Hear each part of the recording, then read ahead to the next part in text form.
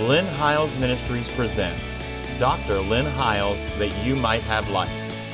And here's your host, Dr. Lynn Hiles.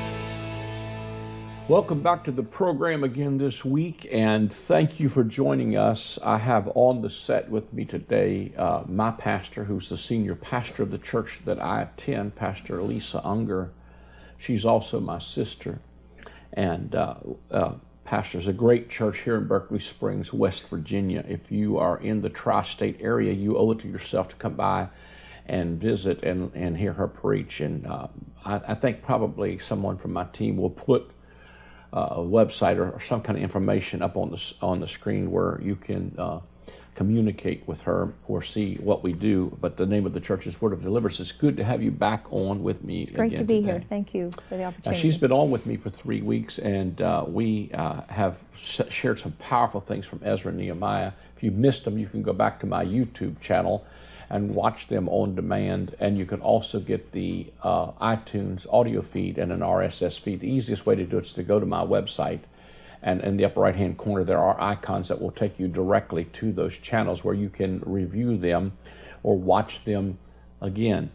We are talking about Ezra and Nehemiah, the restoration of the temple and the restoration of the city. I believe those things are spiritual things, because the temple of God in the New Testament is not a building, it's a people.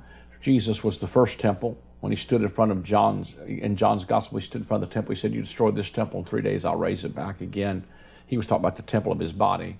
But we also, as the body of Christ, are lively stones fitly framed together to build a habitation of God through the Spirit. So the temple God's building in this day is not in the Middle East, it's in the middle of you.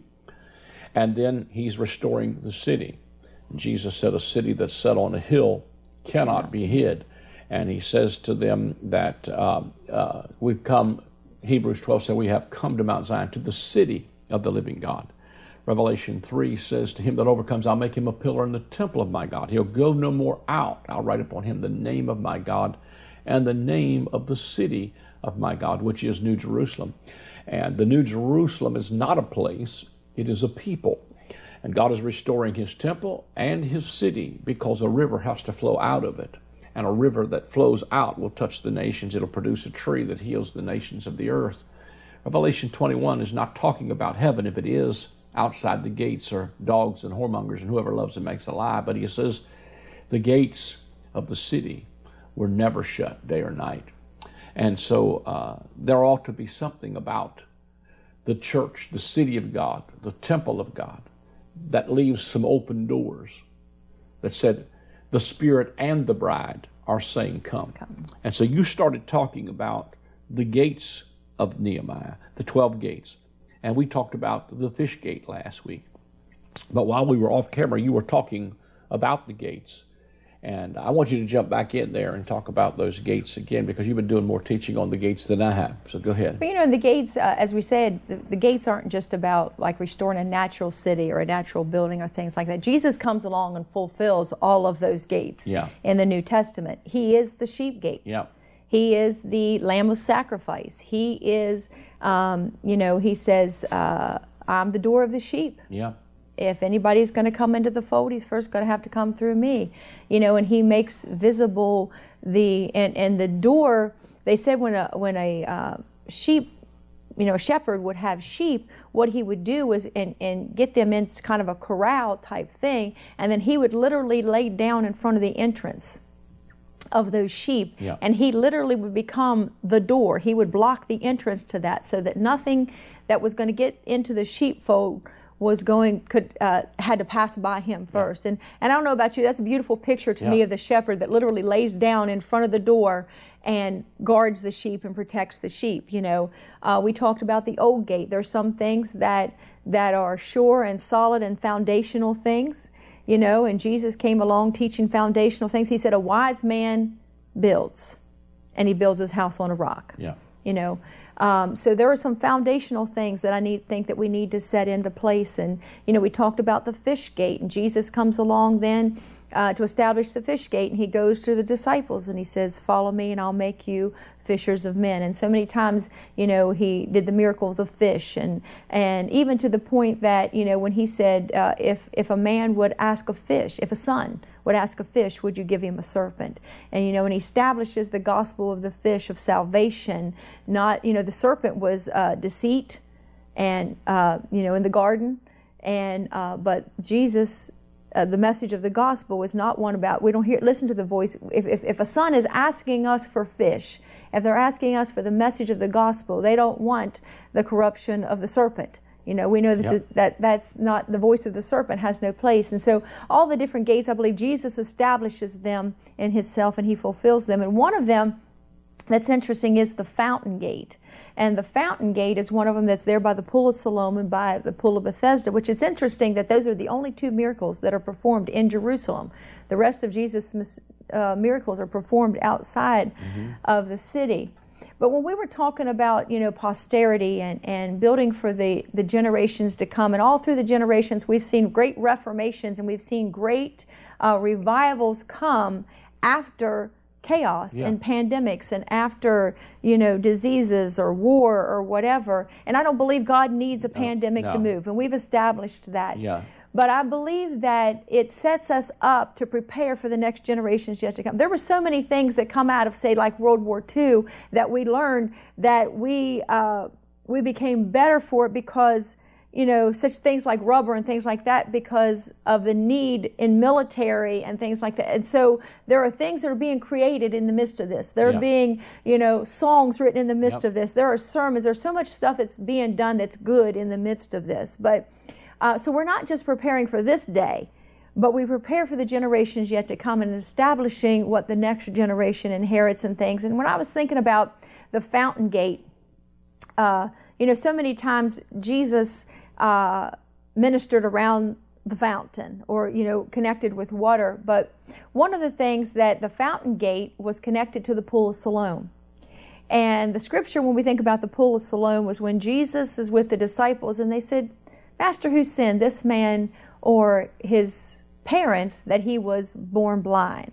Well, first we know that's absurd, because if we're going to go all the way back to sinning in the womb, then we're in a tight place, that this man was born blind. He said, no one, but that the works of God might be made manifest. And Jesus, heals the man who was born blind, and he sends him to the pool of Siloam. And I often wondered, he said, go to the pool of Siloam and wash, and he came again seeing. And I always wonder, how did that guy get to the pool of Siloam? If you were blind, how did you find the pool of Siloam? But somebody got him by the hand and said, if today's your day of miracle, is today's your day of healing, I'm going to get you by the hand and take you there. I might not be able to fix you or heal you, but I can take you to the place where you can get your miracle. And so Jesus sends him to the pool of Siloam. Had somebody back in the day of Nehemiah not established the fountain gate and repaired the pools, a man way over in the New Testament who was born blind might have missed his miracle because somebody didn't have vision back in the day of Jeremiah. If we don't have vision in this day of where we're going to get to, then there could be a generation that misses the miracles of what God wants to do, but somebody already had a pool in place. Somebody had already reestablished a fountain gate. Somebody had given a place where that man could come and get his miracle. And so it's not just where we are today, but what we're building and what we get to. We pour into the lives of kids all the time through youth ministry and things like that. And my hope is that one day the kids that I pour into here can one day come back and pour into my kids. Or pour into a generation, my grandbabies, or somebody that we can establish a fountain right now, that the generations can come back and receive the bounty of what somebody established right now, and give a place to come to receive miracles. And and Jesus challenged, really the challenge there is the mindset of the religious group that said, well, yeah, that's a great miracle, but you did it on the Sabbath. And Jesus says in that picture, the greater blindness is not the man who was born blind, but that the people were so blind. Even his parents said, well, let him answer for himself, because they could put us out of the synagogue if we say that Jesus did this miracle. And my thing is, if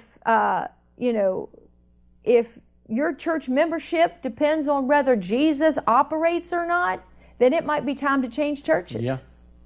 They're afraid of getting thrown out of the church because Jesus moved on the scene. And there has to be desire in this day for the move of the Holy Spirit and for God to do what He wants to do in our services and in the midst. And if it ain't moving, it might be time to change churches. Yep. And so He was establishing a fountain, the man who comes to the pool of Bethesda. Those two places where the miracles were done in Jerusalem. He comes to the pool of Bethesda. And that pool was a mikvah. It was a place for ceremonial washings and cleaning. And, it's fed by the fountain gate and by the pool of Siloam and all of that there because somebody had established a place, where the water could flow. You've shared some things before even about that the water from the sacrificial lambs would flow even into those streams and things. It was close, I think, to the sheep gate or the sheep market one where they would cut the throats of the lambs and the blood of the lamb would run into the water, and that's what would trouble the water. Yeah. And even that point there was, that man was there for 38 years, which was the amount of time the children of Israel were in the wilderness after they forfeited the Abrahamic covenant and brought the covenant of Sinai. They were there for 38 years, so it was like specific that He's trying to bring them back again to the restoration of the real city of God and the real tabernacle of God, which is a spiritual place, and pointing them back to the blood and, waiting on the troubling of the water. But the water troubler was there that day, and He brought them back to the restoration of that gate. I was thinking while you were saying that, I was thinking about, I don't want to talk too much because I want you to have all the time here. I was thinking about, I did a legacy meeting not too long ago because we were talking about how, each pours into the next and what they did. What if they wouldn't have restored that? Would there have been a pool of Siloam? Would there have been a pool of Siloam? Right. I did a legacy meeting, and Doc Agan was there. Doc Agan passed off the scene last year. He was 93 years old. But my first year of ministry, I got robbed 3 times in 4 days. And, I was discouraged, and everybody thought, man, he's going to go home. He'll probably quit the ministry. And they're all doomsday gainsayers, and almost rejoicing over it. Thinking, boy, But I went down to Doc. And Doc was in Mississippi, and he gave me a $200 offering, which at that time was pretty good. That's 40-some years ago, but it kept me on the road. And when Doc was in that meeting, I said to him, Doc, would you ever thought that $200 offering that you gave kept a guy in the ministry that 40 years later, when this camera comes on, he would touch 140 million homes? And when I said that, Doc burst into tears because I don't think he ever thought of it. He even forgot about the offering. But the thing of it is we don't realize what we're sowing into. And I say that even with people sowing into young preachers that may not have a lot of substance yet, sow into a generation because they might be the next thing that God will use, just like these pools were, that if somebody hadn't restored these gates, and these gates were not back open again, the sheep gate, the fish gate, the fountain gates, there wouldn't be a fountain open for the flow. Right. And so it is important that we don't see it when we're in that moment. I mean, all I could tell you is it was tough times. And I'm sure Doc didn't see the impact of this $200 offering. Right. And I think sometimes people don't realize, even when they're faithful in their local churches to give during these times of pandemic, is that people sowing, because what you don't support, regardless about what you believe about giving, I always put it in a nutshell. What you don't support goes away. Yeah. But when you support something, I am excited to announce the release of my newest book titled The Great I Am. In this book, we will explore the 7 times in the Gospel of John that Jesus says, I am. Every time He uses that phrase, it is always in contrast to something from the Old Covenant. For instance, they thought that the bread that fell in the wilderness was the true bread, but Jesus says to them, your fathers ate manna in the wilderness and are dead, but I am the true bread. They thought Moses and the law was the door into the sheepfold, but Jesus said to them, I am the door. As you read the pages of this book, you will truly discover the faith that replaces fear, and that believing you will have life through His name. You will discover that Jesus removed the covenant of death and replaced it with the covenant of life. You will rediscover that He is the great I am. Get your copy of the book, The Great I Am, today. especially if it's pouring into the next generation, young people, and not just young people, but all of them, because everybody has their place. We have such a need. To me, I think we need to value our seniors. I think we need to value the wisdom, like you said, the old gate. There's some stuff that this older generation, you know, it's amazing when you're young, you think, oh, mom and dad, they're just old fogies. But the older you get, the smarter you realize they got. Either that or the smarter you got, you know. And so I just think that's important, you know. So, you know, somebody had to build it ahead of time. Absolutely. And you know, you're talking about the seniors, you know, some of them, they're my best amen corner. Yeah. You know, when you're preaching, I want some of my older seniors there because they're going to cheer me on. They're going to, you know, and they're going to hang with me, you know, because they believe in you, they pour into you. But we keep the fountain available. We keep the fountain open. We keep the fountain accessible. You know, and really when I think of fountain, I think of the flow of the Holy Spirit, something that's moving, something that's life-giving, something that is alive. You know, you were talking before, we were just talking about off camera about when Jesus comes into the woman of Samaria. Yeah. And, you know, comes to the well. Yeah. You know, he said, I have a need. I must needs go through Samaria. He didn't say the Samaritan woman has a need. He said, I have a need to go through Samaria. And he sits on that well, and he not only wants to give her a drink, but he wants to make her a fountain. Yeah. You know, he said, if you knew who it was that you were talking to, if you'd ask me, I'd give you a drink of living water that you never thirst again.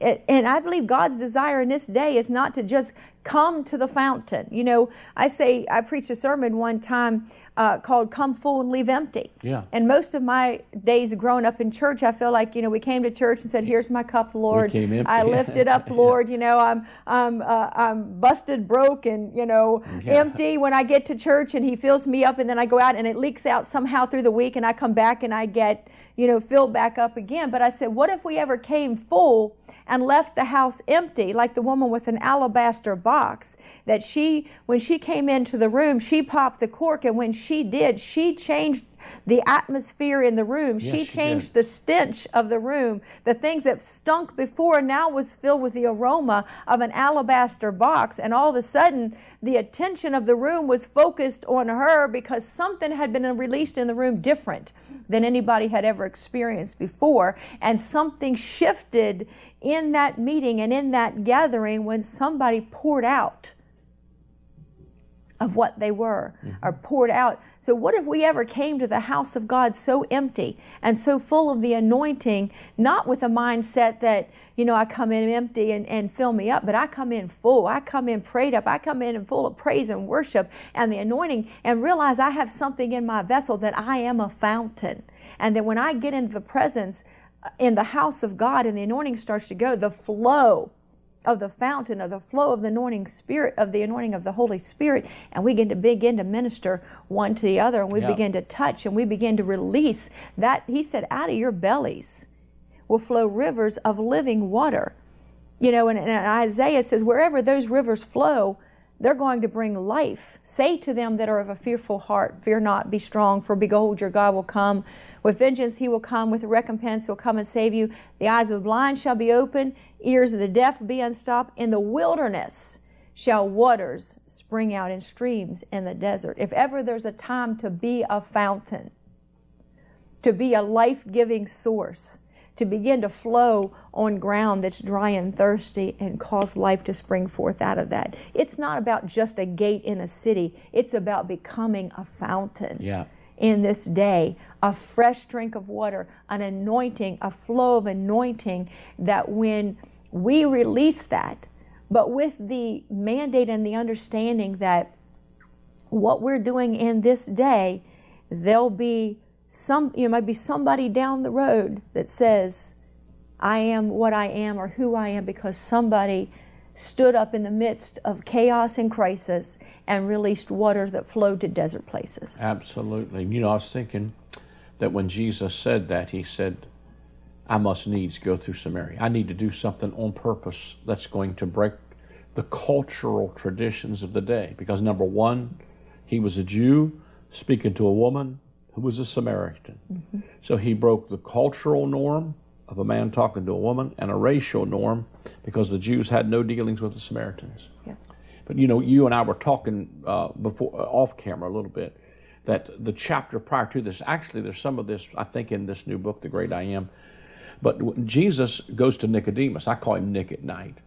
And Nicodemus comes to him by night, and he said, Nick, you need to be born again if you're going to see the kingdom. And he says, how can a man be born again? He said, and so Jesus looks at Nicodemus and says to him, how is it that you're a master teacher in Israel and you don't know these things? Don't know. And so he must have been something that Nicodemus already knew. Should have known. Mm-hmm.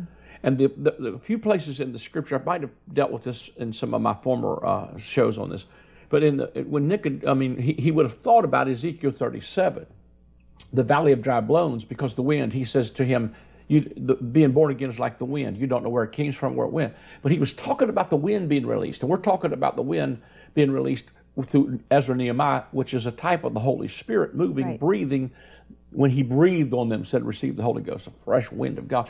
But he would have thought of Ezekiel 37 and the prophecies of the dry bones. Can these bones live again? In the midst of chaos, in the midst of crisis, in the midst of, I forget exactly, might have been even the Babylonian captivity that he prophesied that. Mm-hmm. Said, can they live again? Mm-hmm. He said, well, prophesy to the wind and say, breathe on these slain. But the latter part of that, he starts talking about, he steps out of that again and starts talking about the greater covenant. He says, I'll make a new covenant, mm-hmm, an everlasting covenant. The royal seed of David will sit on the throne forever. Right. And he's talking about the kingdom. He's still he's talking to Nicodemus, listen, Nick, your natural genealogy is not enough. You need to be born again. You need a new genetic. Yeah. And so it's not about our natural genealogy, but the wind is going to blow, and there's going to be, if you're going to see the kingdom and the restoration of the kingdom, it's going to take the Holy Ghost, because the kingdom of God is not meat and drink, but it's righteousness, peace, and joy in the Holy Ghost. Right. But when in the midst of rattling, in the midst of shaking, there was bone came to bone, sinew to sinew. I'm taking a long time here. Go ahead. But he was, in the midst of it, he was, bone to bone. And things were beginning to come together. And he's prophesying then of the greater fulfillment of that. And he's talking about the coming of Messiah and the coming of the Son of David, which Jesus was. But in that same text, it says, go get the stick of Judah and Benjamin, and go get the stick of the 10 tribes that were divided, and bring them back together, because I'm going to restore them back under one king, one Lord. I'm going to bring them back together. And what we don't realize is Benjamin and Judah became what was known as the Jews. The 10 tribes, which was the division split off of that, and they were divided, had been divided, and the 10 tribes mingled themselves with the people of the land and had become what was known as the Samaritans. Mm-hmm. And so right after Jesus deals with Nicodemus and says, you don't understand? You're a master teacher. You don't understand anything about this wind and what it's supposed to do, and it's going to blow and restore, and it's going to even bring kingdoms back together again. It's going to break cultural norms.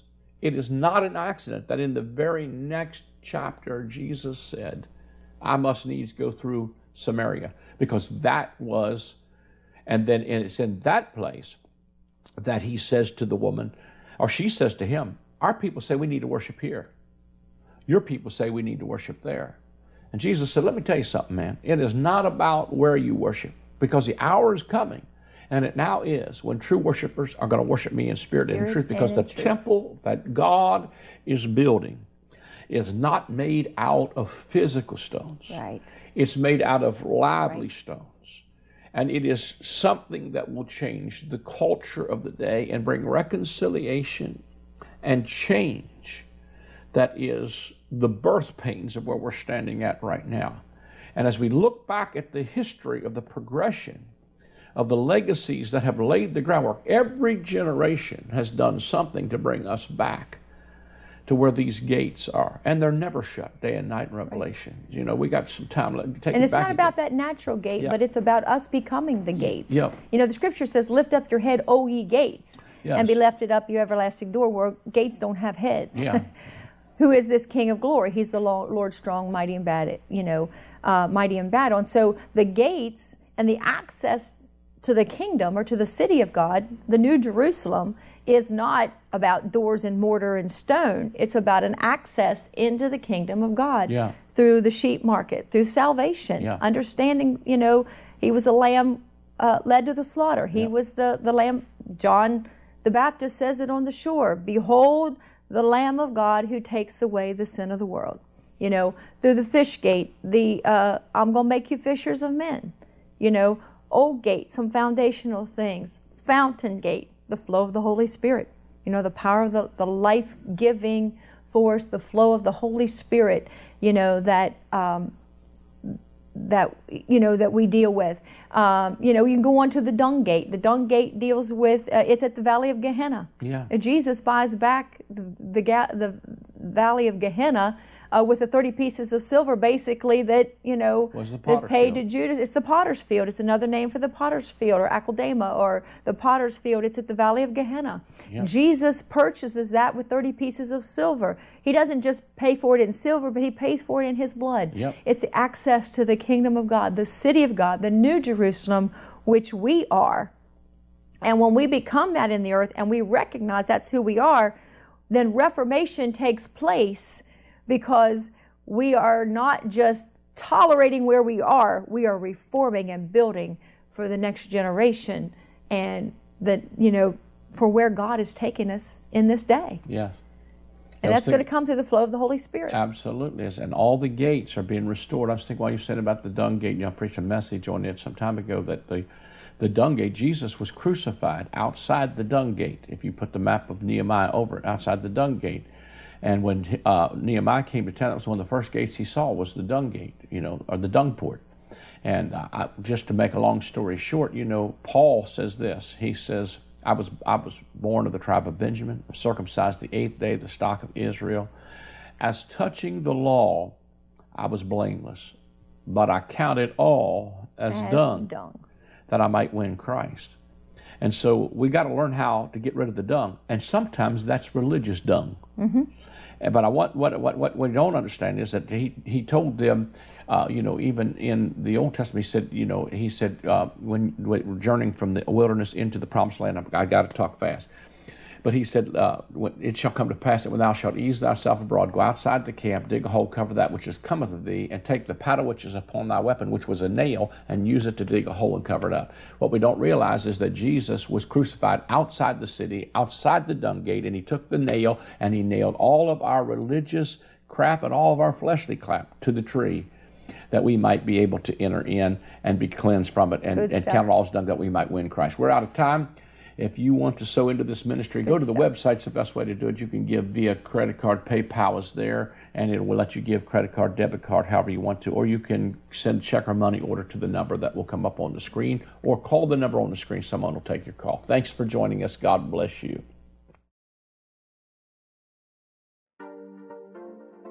I am excited to announce the release of my latest book titled The Great I Am.